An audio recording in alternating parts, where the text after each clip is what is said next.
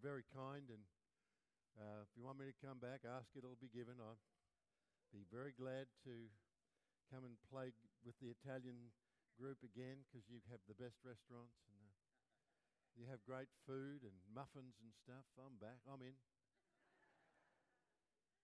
Bless your heart. Yesterday we had a great... Marriage is one of the things that Helen and I both love ministering on a great deal. We met each other in high school. We've been married for 50 years. We have 4 kids and 12 grandchildren. If you'd like to catch up on what we did yesterday, is a single thing called the 10 Commandments of Marriage. Could really save your life. I get to speak to you one time this morning. That's why one of the reasons you bring resources is because there are things you've got that are gems, but you only get to share 1 or 2 of them on a trip.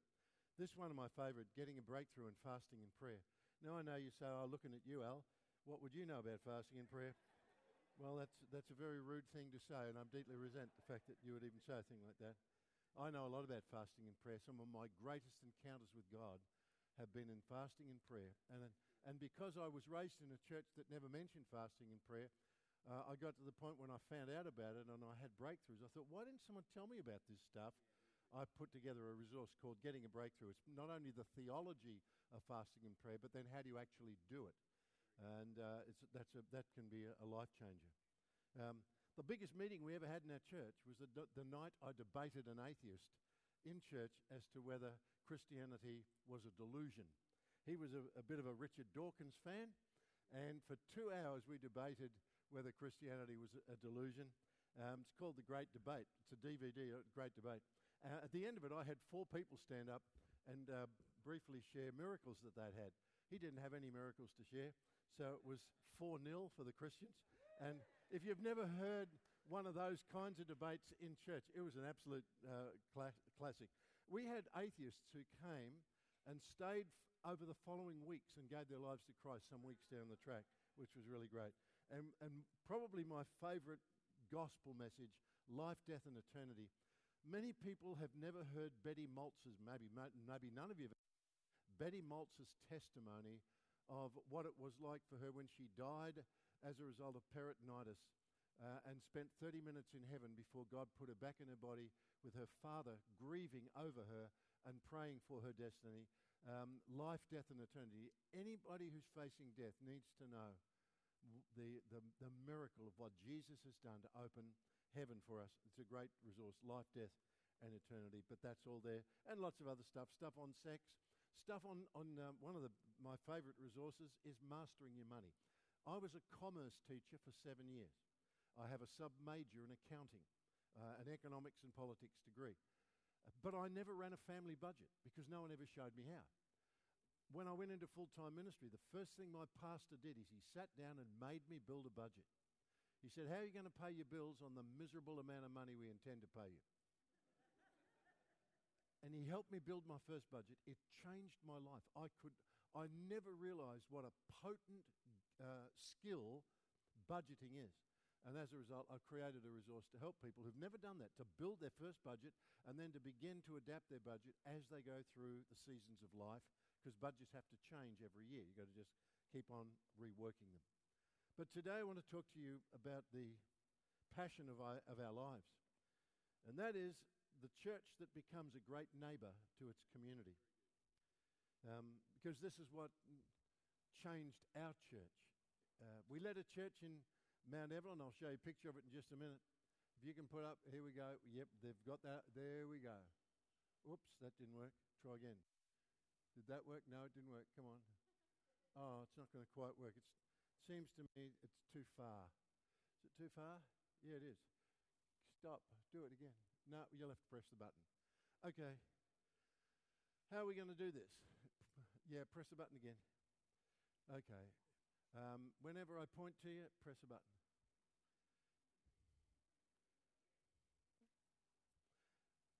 How many of you have ever heard of Arthur Stace? Put your hand up if you've heard of Arthur Stace. A couple of you have. Arthur Stace was a Sydney guy who was known as Mr. Eternity. Fascinating character. Grew up in a poverty-struck home. He was a ward of the state by the time he was 12. He was a teenage alcoholic. He was in prison by the time he was 15. He was a pimp for his sister's brothels when he was in his early 20s. When he was 29, he signed up and went off to war, First World War. Came home from the First World War a very sick man. But in the 1930s, someone did him the best favor in their life. They took him to church. And he heard the evangelist John Ridley preaching. He gave his life to Jesus, and everything changed for Arthur Stace. A couple of years later, he heard another preacher preaching a message called Echoes of Eternity, preaching out of Isaiah 57. This is the text he heard. For thus says the high and lofty one who inhabits eternity, whose name is holy, I dwell in the high and holy place with him also that is of contrite heart and humble spirit, to revive the spirit of the humble and to revive the heart of the contrite ones. And as he was hearing this message on eternity, he says, I started to say to myself, eternity, eternity. I wish that I could stand and shout that word to everyone on the streets of Sydney. You've got to meet eternity. Where will you spend eternity? And afterwards, in an interview, Arthur Stace said, this word eternity went ringing through my brain. And suddenly he said, I started crying. And I felt this powerful urge to write the word eternity. He said, I couldn't even write my own name. I couldn't write my name so you could read it. And yet, out came this copper plate script, eternity. Just like that. You can go and see an aluminium replica of the way he used to write it. It's just near the waterfall in the Town Hall Square in Sydney. It's embedded in concrete. And for the next 35 years, he would get up early in the morning with a piece of chalk, walk around the streets of Sydney and write the word on the pavement, at bus stops, at the entrance to train stations. More than 500,000 times he wrote the word eternity until everyone in Sydney had heard. Have you read it? Have you bumped into the Eternity Man? Have you seen it? And he became part of the folklore of Sydney. In fact, when it came to the year 2000, they took his word and put it into fireworks for the turn of the millennium. Arthur Stace. God touched one man's heart for eternity, and everybody in Sydney for decades was talking about it. See, that's what happens when someone's life gets touched for eternity. It's an incredible thing what takes place. This is part of our story. That's my sweetheart, and she and I, for 27 years, led that church. Now, the reason I put it up on the board, put the picture of the church, is not that the church was the great thing. It was a mud brick auditorium, largest mud brick auditorium in the country. But it was the fact that God allowed us to build a great church, not in a bustling metropolis like you're here in Liverpool. We were up in the hills above Melbourne in a little place called Mount Evelyn. You couldn't find it without a GPS. You just wouldn't find it. It was just a tiny little community of a semi-rural community surrounded by lemon farms and fruit trees. That was our church. We built a great church there. Why? Because we learned to become a good neighbor. You see, there was a period of time in our church where, in reality, if we'd been raptured, you wouldn't have known that we'd gone, because no one knew who we were. We were there in the community, but we never touched our community. If we'd been raptured, no one would have known we were gone. And then God began to show us how to touch our community. And he taught us how to become a great neighbor. And it was Jesus who, by the grace of God, told a parable about becoming a good neighbor. And this is the well-known parable, the parable of the good Jehovah's Witness. You'll know that parable. It's right there in your Bible. And I want to share with you this great parable, the parable of the good Jehovah's Witness. Because this was the key to changing our church. And I want to encourage you. It can be the future of yours. It can be the future of what happens right here at C3 in Liverpool. It all began with a question. Jesus was teaching one day, and the Bible says in Luke chapter 10, on one occasion, an expert in the law stood up to test Jesus. Teacher, he asked, what must I do to inherit eternal life? I want eternity. Lord, if I want eternity, what do I have to do to inherit it? Well, what's a dumb question? Jesus could have said to him, what a dumb question. How do I inherit? Well, the only way you can inherit is for someone to write you into their will and then die. What are you asking? Oh, well, it's interesting. It's exactly how you inherit eternal life. Someone wrote us into his will and then died so we could inherit everlasting life. But that he was kind of not quite sure what he was asking, except I want to inherit eternity. He wasn't even really asking because he wanted to know the answer. He really wanted to know if Jesus knew the answer. He was testing it. And so Jesus, being a great teacher, doesn't always answer questions. Good teachers often just ask you another one. So the Bible says, Jesus said to him, you're the expert. What's written in the law? I mean, how do you read it? Well, the Bible says, he responded by saying, love the Lord your God with all your heart, with all your soul, with all your strength, and with all your mind, and love your neighbor as yourself. And Jesus said, brilliant. Fantastic. 10 out of 10. That's exactly how you inherit eternal life.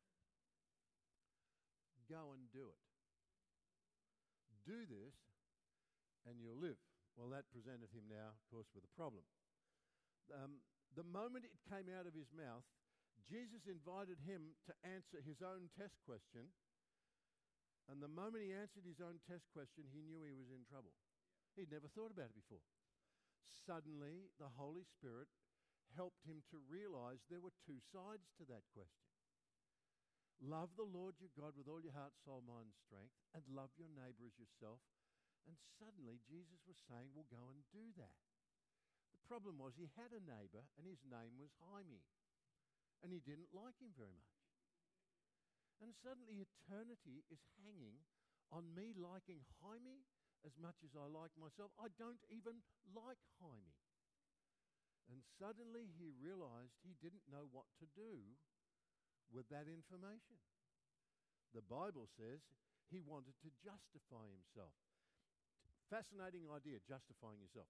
If you type a Word document, you get to the end of it and you want to make it look fantastic, you can do what they call, you justify the document. You select the whole document, you hit the icon, and all the words pop out to the margins perfectly. It looks fantastic. And you don't have to type one more word. Looks fantastic. That's what he wanted to do. He wanted to look like he was inheriting eternal life without doing one more thing. And so he realized the big problem was, if I have to love Jaime as much as I love myself in order to be part of that group that's going to embrace eternity, I'm in a lot of trouble. And being a lawyer, he realized that probably the best thing to do would be to confuse the issue. So if I don't know who my neighbor is, Jesus said in his definition of eternity, love God, love your neighbor, but I don't know who he is. Who is this neighbor I'm supposed to love? And so that was his best attempt at trying to escape the challenge of the Word of God in his life. So, well, who is my neighbor? And Jesus said, well, that's a brilliant question. Let me answer that for you. Let me tell you a story. Jesus said, there was a man going down from, give it one more hit, just hold it there for 1 second. A man was going down from Jerusalem to Jericho. When he fell into the hands of robbers, they stripped him of his clothes, they beat him, and they went away leaving him half dead. I don't know how often you've heard this story, but I'd heard this story lots of times. But I'd never seen it. A few years ago, I got a chance to go to Israel, hit it one more time, and this is what that road looks like. This is us starting on down the road from Jerusalem to Jericho. Now, let me tell you this. If ever you've got a heart to rob someone, this is a really good spot. I would recommend it. Lots of places to hide. They can't get away from you, as you'll see in a moment, as we go down that road. This is the shortest route between Jerusalem and Jericho.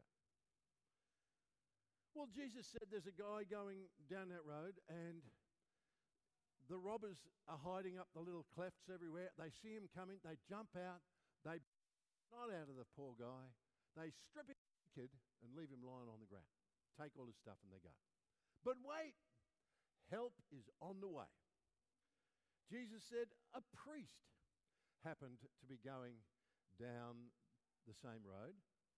Oh. When he saw the man, he passed by on the other side. Well, that's a strange thing. Why would a priest do a thing like that? Well, maybe it's because the guy was the priest, lived in Jericho, and his time to be a priest, you had to wait till you're on the roster. You got a chance to do ministry. And now he's going up to Jerusalem to do ministry. And as he's coming along the road, he finds a dude nearly dead on the side of the road. And he says to himself, this help. If I stop and he dies while I'm looking after him, I will be unclean for 7 days. I'll go all the way up to Jerusalem. I'll be unclean. I won't be allowed to be a priest, and God will miss out on my brilliant ministry. But that's not what was going on. That's not what the story's about, because Jesus didn't say he was going up the road. Jesus said he was going down the road. And you say, that's very pedantic. No. Whenever you left Jerusalem, they talked about you going down from Jerusalem. Whenever you went to Jerusalem, you were going up to Jerusalem. Jesus said the guy was going down the road, and the priest was going down the same road. He's coming from church. He's been in church, telling everybody about the love of God and the glory of the Lord and the wonders of eternity.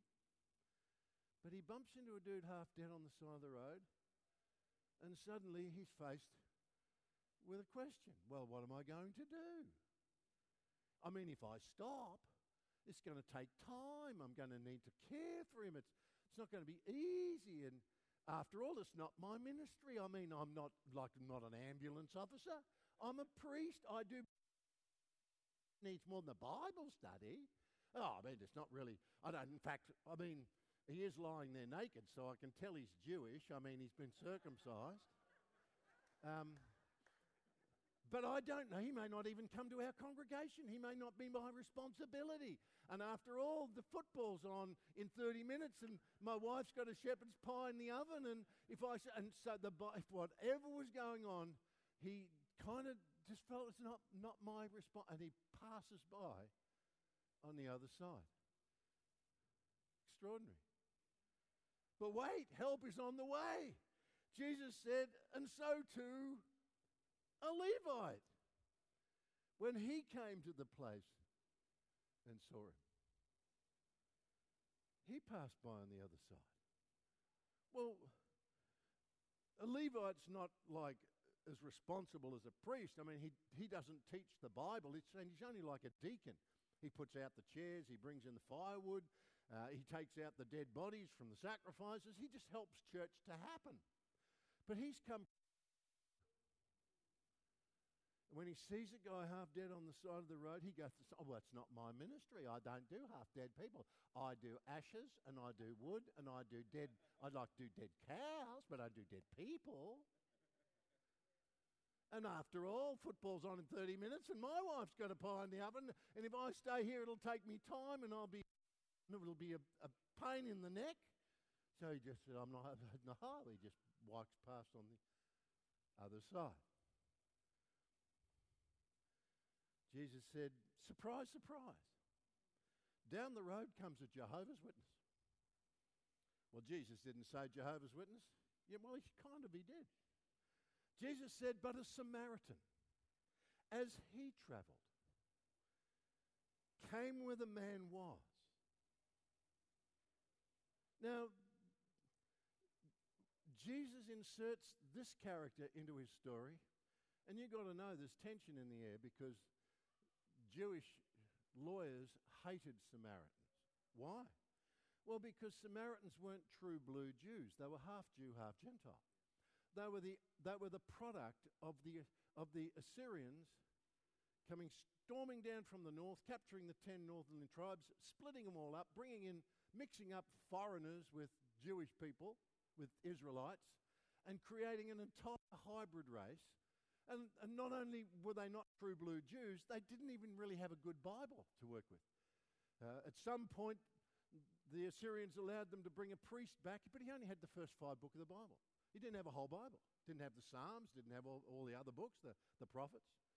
And they've got this Samaritan religion up there. It's a wonky Bible and a wonky religion. And even Jesus would one day say to a Samaritan woman, "You worship what you don't know. We worship what we do know, for salvation is of the Jews." I mean, Jesus was willing to say, you got a wonky Bible and you got a wonky religion. But blow me down if a dude with a wonky Bible and a wonky religion couldn't figure out that when you meet someone half dead on the side of the road, humanity calls for a different response. And even though they thought, they're a bit like, I've had Jehovah's Witnesses come to my door, and I've had long conversations with Jehovah's Witnesses. They do have a wonky Bible. They've got their own translation, and it's wonky. And they've got wonky theology. But many of them are just normal people that just need help like everybody else needs help. And here was a Samaritan with wonky religion and a wonky ethnic background, but something in his heart was closer to God than the lawyer he was talking to. Because in Jesus' story, the Samaritan, the Bible says, press that one more time. The Bible says the Samaritan came where he was, and when he saw him, he took pity on him. And one of the reasons that the ministry of Jesus has had such a profound impact on Western civilizations like Australia is that the ministry of Jesus hasn't only been shared through preaching, like what I'm doing now. It's been shared through great artworks. Because artists, ever since the Bible has been written, ever since Jesus rose from the dead, people have been not only telling stories, but painting the pictures. And people have stood and looked at those pictures and been touched by the Spirit of God. This was drawn by Vincent van Gogh. And Vincent knew the story. Press it one more time. That red arrow at the top is the priest disappearing over the horizon. Press it one more time. And here in the foreground is the Levite doing exactly the same thing. But here is a Samaritan who really needs some Bible studies, realizes that someone should care about this, and here he is wrestling to lift this man onto his own donkey. Funny thing is, I've been going home from church most of my life. I live in Australia, and as a result, I have never one time in my life on my way home from church found a guy half dead, beat up by robbers on the side of the road. It's never happened once. The closest I ever got to it was one night, one Friday night, I found a guy half naked tied to a lamppost. But it turned out that it was his bucks night, and it was his friends who did it to him. So I don't think I qualify yet as a good Samaritan, but at least that's as close as I've got. The big problem that I faced was that middle-class desperation has such a different face on it. You and I live in a largely middle-class country. And as a result, you don't tend to see lots of lepers. You don't tend to see lots of poverty-struck people begging. And you just don't tend to bump into people beat up by robbers lying on the side of the road. Just don't seem to see that. See, the desperation in middle-class countries is behind closed doors. It's what happens in bedrooms, and it's what happens in kitchens and lounges. It's what happens in the strife behind closed doors. And for that reason, you see, I was going to church and going home, and I never realized that I was driving home past half-dead people every single week. I just never saw them. And then God helped He opened my eyes. Because here's the reality. We are surrounded by pain. If you were to leave church today and want to go and do a little survey, you could walk down any street that's got houses in it, and you can pick your own. It wouldn't matter. 10 doors. By the time you've knocked on 10 doors and you hear the stories of what's happening in that house, you'll find everything on that list down street you want to go, you'll find chemical dependency, sexual abuse. That's what first opened the door for us in our church. I had a woman on staff. Her name was Rona. And she told me one day that in a communion service on a Sunday morning, she said, God broke my heart for women who were survivors of sexual abuse. She wasn't a sexual abuse survivor. She'd never been sexually abused. But she was my secretary, she was hearing women's stories. And she said, God broke my heart for female survivors of sexual abuse. She signed up for a local Bible college, Melbourne Bible College, and she got some skills and began to develop a little counseling course to help women like that. When we launched this in our church, we could identify 72 female survivors sitting in our church every Sunday.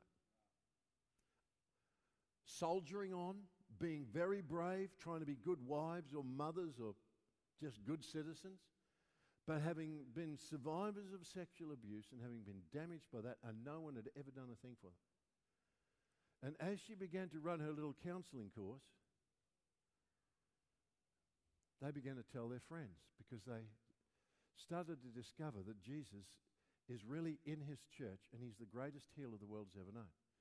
And the moment you begin to move responsibly down a pathway of healing, he shows up. They began to encounter his love and his healing. Then they began to tell their friends, and their friends started turning up in church looking for help. Because you see, there's only really two ways you get help, and that is somebody does it for free, or you pay $160 an hour to sit in a counsellor's chair every week. And lots of people who are survivors just couldn't afford $160 a week for a year to sit in someone's office and work their way through the pain of sexual abuse. And as a result, my eyes were opened. You see, if you'd come to me and said, Al, what do we do for survivors of sexual abuse in our church? I would have said, well, it's not my ministry. I mean, after no woman's ever come to me and said, I'm a survivor of sexual abuse. And even if she did, I wouldn't know what to say. And it's not been my background. I'm not trained in it. We'd have to send them off somewhere. But when one faithful little woman in our church began to seek to help them, Jesus began to show up, and my eyes were opened. And that trickle, this is the sad thing, that little trickle from the community ended up forming a queue outside her office door that stretched over the horizon. But we were not a healing community. I had one faithful woman trying to help other women. And as a result, we were not a team, and she burned out and she went off leadership and never functioned in leadership again. But God got my attention. Allan, your church is supposed to be a good neighbor to its community, and some of them are half dead, beat up by life. And if you would minister to them, they would just think you were the best thing in the world. We've now developed a course called Door of Hope. It's being used all over the country. It's being used in other countries.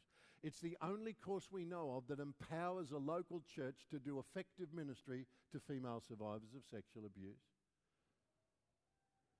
And that's where it all began. Sexual addiction. Some of you guys have done the Valiant Man course. Marriage breakdown. When I first moved into our community, I built a house. Right behind there was a guy building his house. He had emigrated from London. And I thought to myself, as soon as I built my house, I'll invite him over and I'll share my faith with him and I'll see if I can win him for Jesus. So I did. As soon as we finished our house, we invited him and his wife over for dinner. I shared with them obedient faith in Jesus. He thought I was an absolute idiot. Oh, good Lord. Goes over the back. Lord, help me, help me. I couldn't share my faith with him. He wasn't interested. But I came home from a wedding one Saturday afternoon, and as I pulled up in my driveway, another car pulled up right behind me in my driveway, and my next-door neighbour got out of his car with tears running down his face. He said to me, Allan, my marriage is failing. Do you think you could help me? It's amazing what pain will do in a person's life to get their attention. He would tell me later on that when a week before he came to down my driveway, he had stood on the drafting desk in his house, just 50 yards from where I sleep. He had put a noose around his neck, thrown it over a beam, and tried to hang himself in his own house out of desperation. He said, the day that you passed me, he said, I got into my car and my intention was to drive out down the highway and smash my car into a tree and end it all. And as I got to my driveway, your car went past, and I just had a thought, maybe Al could help. And he followed me around the corner and down my driveway. The next day he came to church with us. Helen was sharing life to Jesus. And over the next year, I did the best I could to save his marriage. Couldn't save it. It was beyond saving. I just helped him have a really healthy divorce, which meant that instead of it becoming an early retirement plan for the local lawyers, getting rich off his divorce, he had an amicable divorce with his wife, who now that she's gone off married again and come back to him, still sees him as a reliable and trusted friend because of the way I taught him to handle that divorce. Today he leads the intercessory prayer ministry at the church I left behind. See, I couldn't get to him with my great testimony. I had to wait until there was pain in his life. But when his marriage pain emerged, his heart was ready for Jesus. There was a church around the corner that knew how to restore broken people. Marriage breakdown. I was sitting in my office one day and my secretary came in and said, Allan, the producer of Four Corners is here. He wants to talk to you. And I thought, oh, brilliant. Just what I need is expose on Channel 2. So I bring him in my office, sit him down. Okay, he said, we want to film in your church. Why? He said, we've been making a program on survivors of sexual abuse, people that have been damaged by sexual abuse in the Catholic system. And for 2 years, we've been following 14 individuals, and all of their lives are degenerating. And suddenly one of them starts to improve. And we ask him why. He says he's getting help at a church. And we want to know what kind of a church is it that can help someone who was abused in a church. And I said, well, I don't know who you're talking about. So my staff had to go tell me the story, and here's the story. We do marriage enrichment. It was one of the things we did relentlessly. I had one of my staff members on the Police Consultative Commission, and every time the police visited an issue of family violence, they would refer that couple to us. And in all the years that he was doing that follow-up, only one couple refused help. People don't get married planning to have a dysfunctional family. They just manage to do it without any effort at all. But if they could find a place where someone will help them, it's amazing what a difference that will make. Well, I said, well, what's the story? Well, it came back to me. One couple in our church had gone through the marriage course, and one thing gripped their attention was what we call the stairwell of communication. He's having a conversation with his next door neighbour. He's telling him about the stairwell of communication. And the neighbour's saying, well, that's brilliant stuff. Where do you learn that kind of thing? Oh, we got a church. We do that. Well, he says, can anybody get into this course? Yeah, come on, I'll get you in. So they signed him up. They went through with him again. And on the final night, he says to the facilitators, how do you give your life to Jesus? Gave his life to Christ. Now he's in with his wife and his 3 little kids. I've never met the guy because he wasn't there because of me. He was there because I had a neighbour who just told him there's a place you can get help. Changed his life. Marriage enrichment. Marriage breakdown. Divorce. The woman who became the financial manager of our ministry for a number of years came into our church after a horrendous divorce where she'd had to leave her son behind.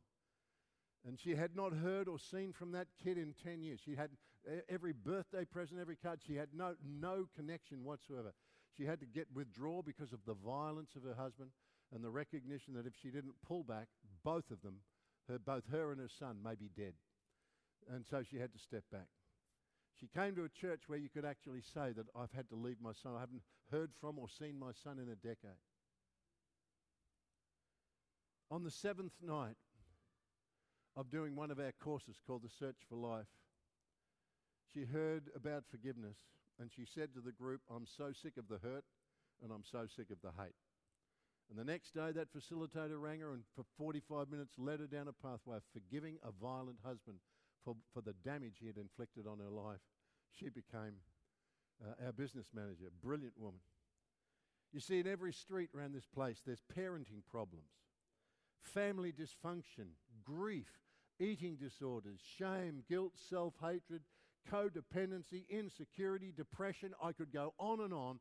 There is pain everywhere in Australian communities. And that's what opens the door. And here's what the Bible says. When the Samaritan saw him. See, I just didn't see it. For a decade, I never saw. I led a church for 10 years and I never saw that I was surrounded by wounded people. When we saw it, we just made a decision. We were going to minister to every area of brokenness in our community that God would give us the skill to do.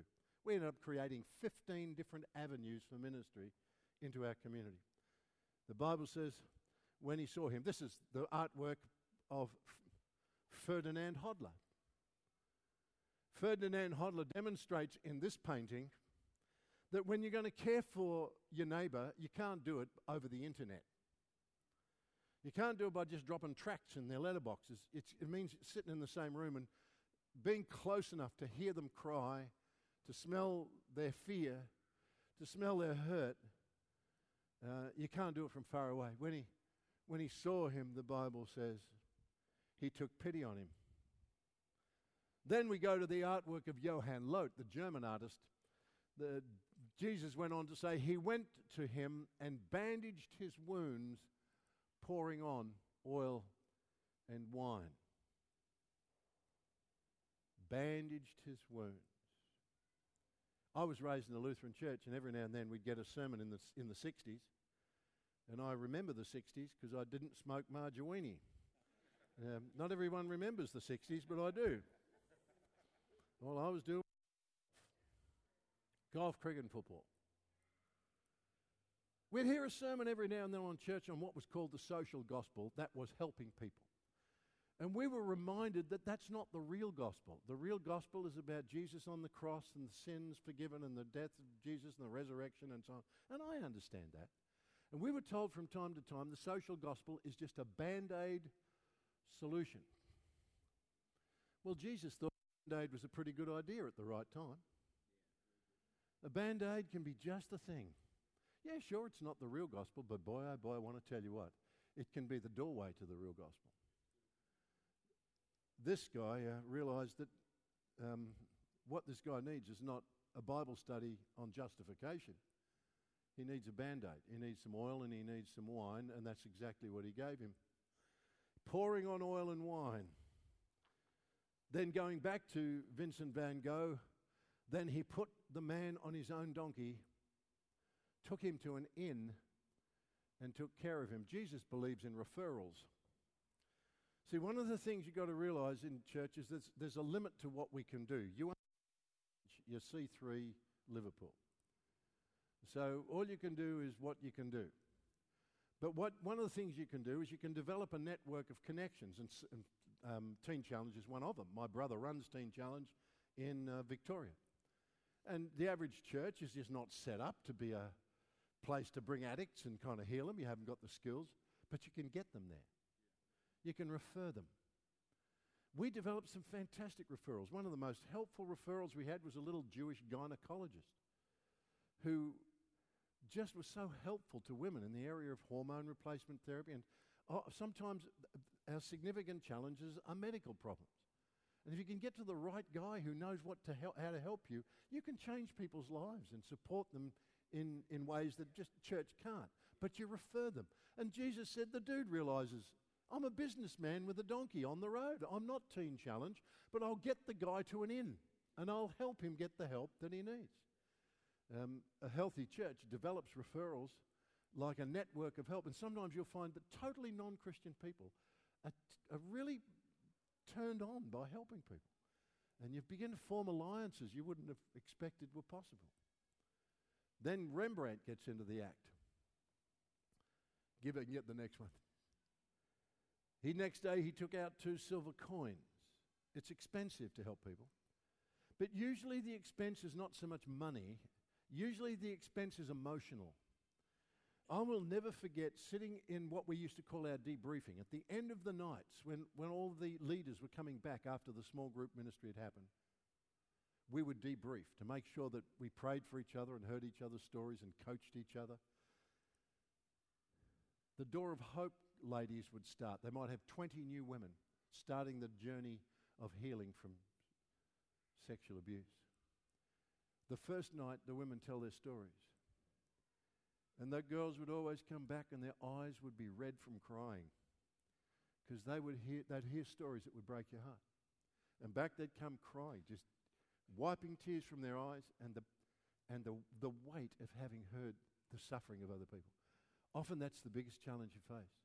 Are you willing to invest your emotions? Are you willing to invest your time?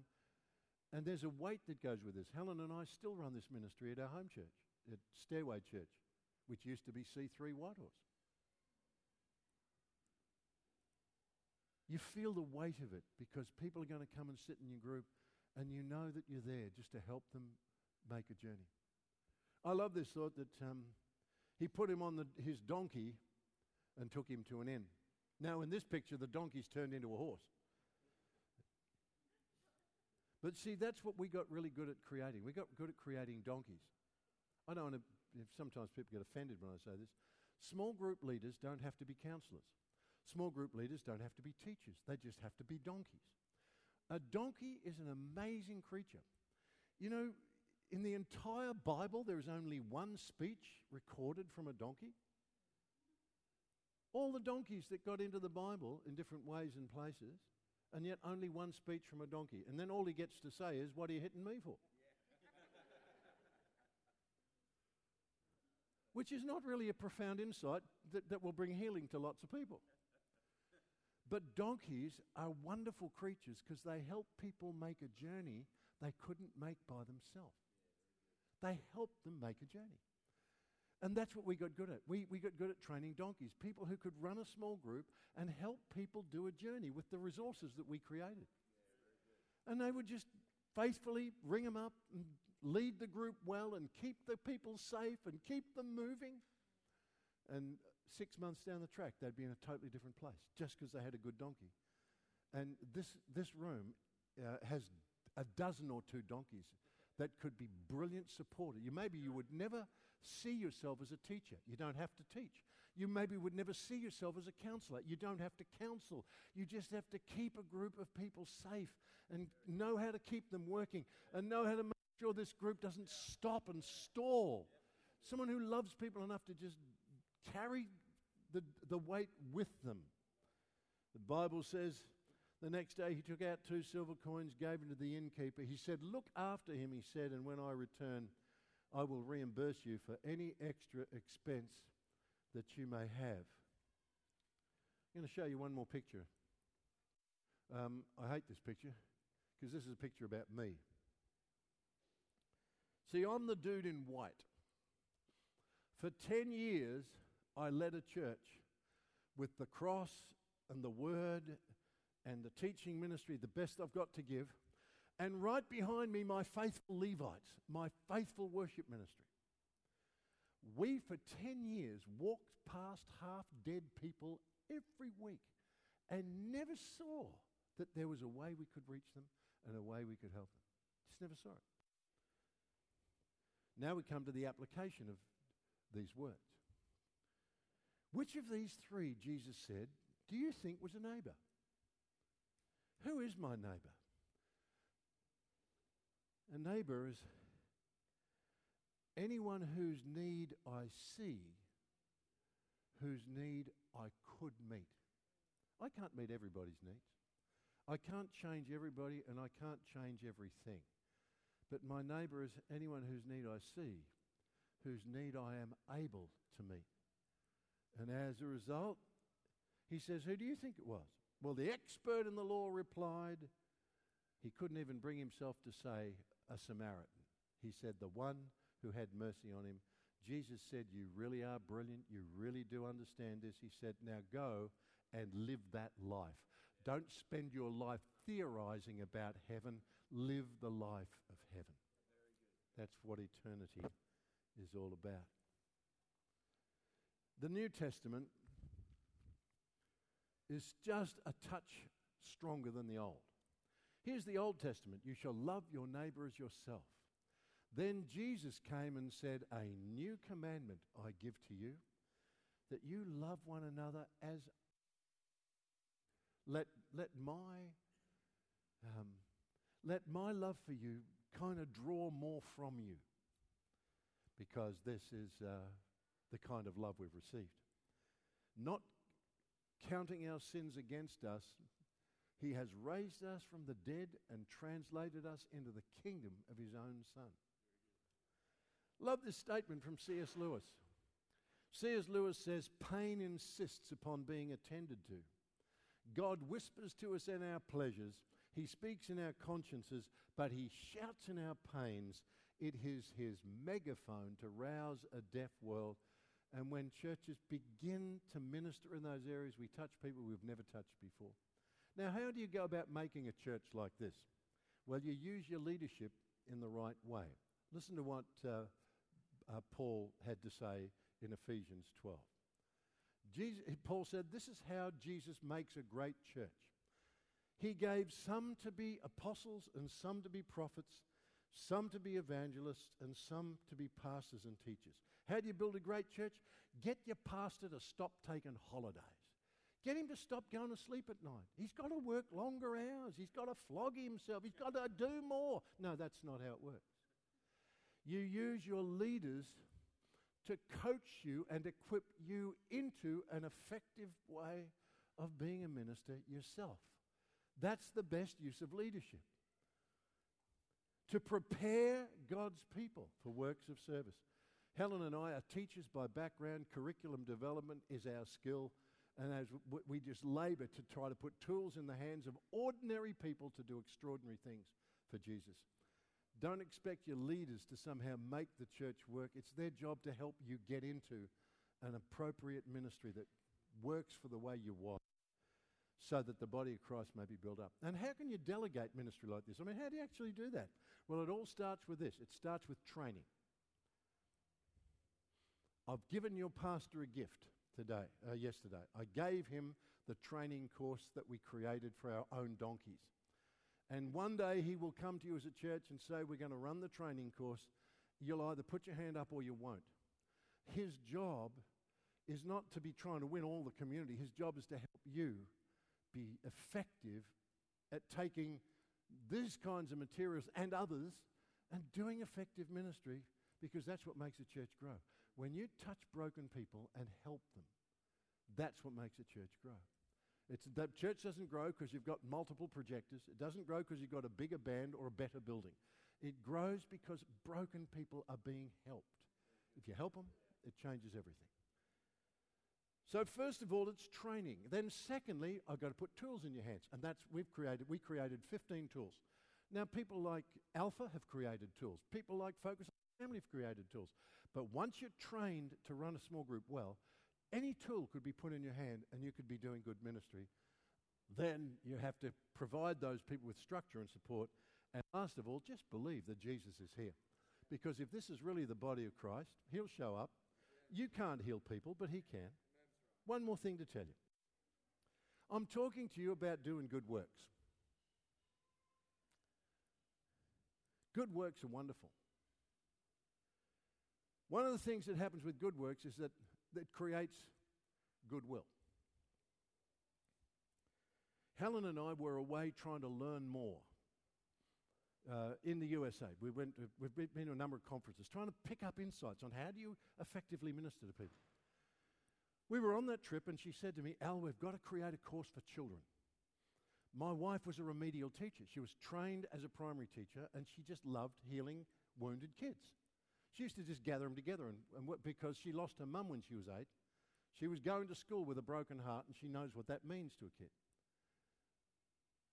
And as a result, my wife, don't do the 8, go back up one. That's all right, you're doing okay. Just go as far as good news creates goodwill, and hold him there, good man.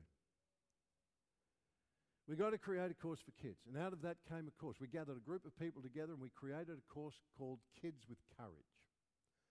It's being used at primary schools all over this country. We were running it in 5 local primary schools. Cardinia Church of Christ in Geelong runs it in 7 local primary schools.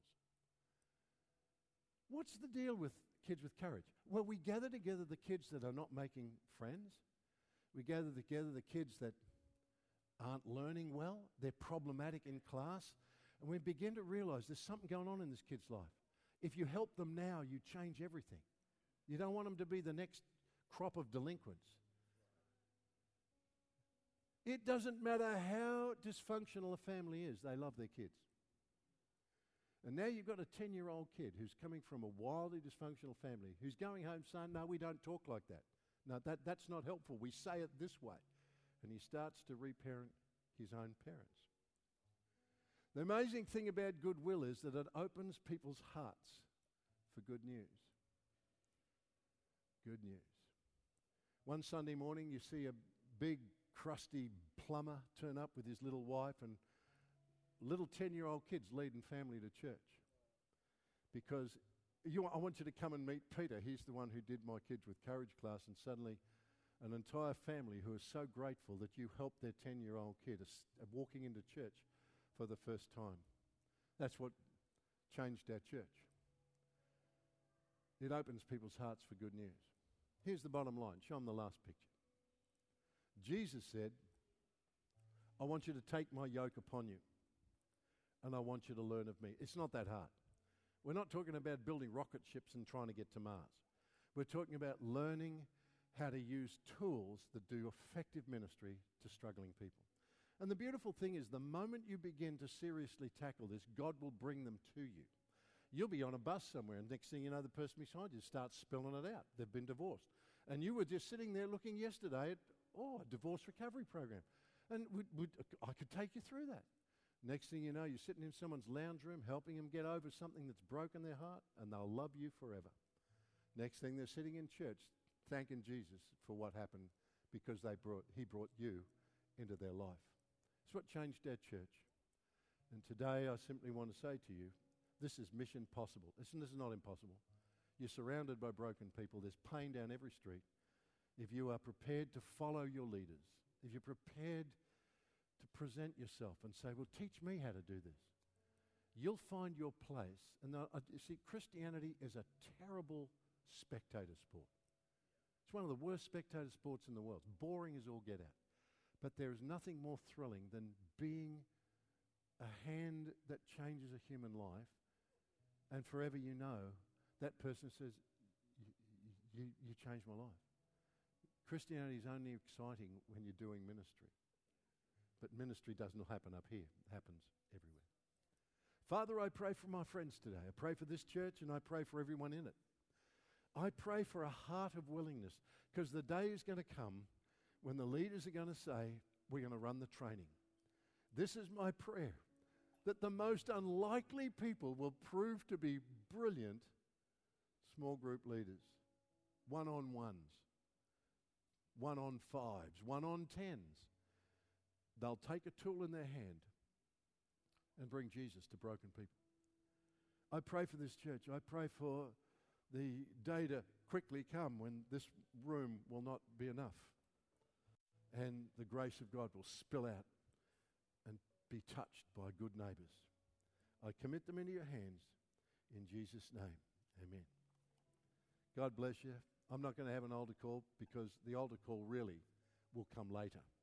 The altar call will come when you're invited to do the course. So I don't want you running up the front and praying for you and you saying, I went up the front. No, I don't really want you up the front.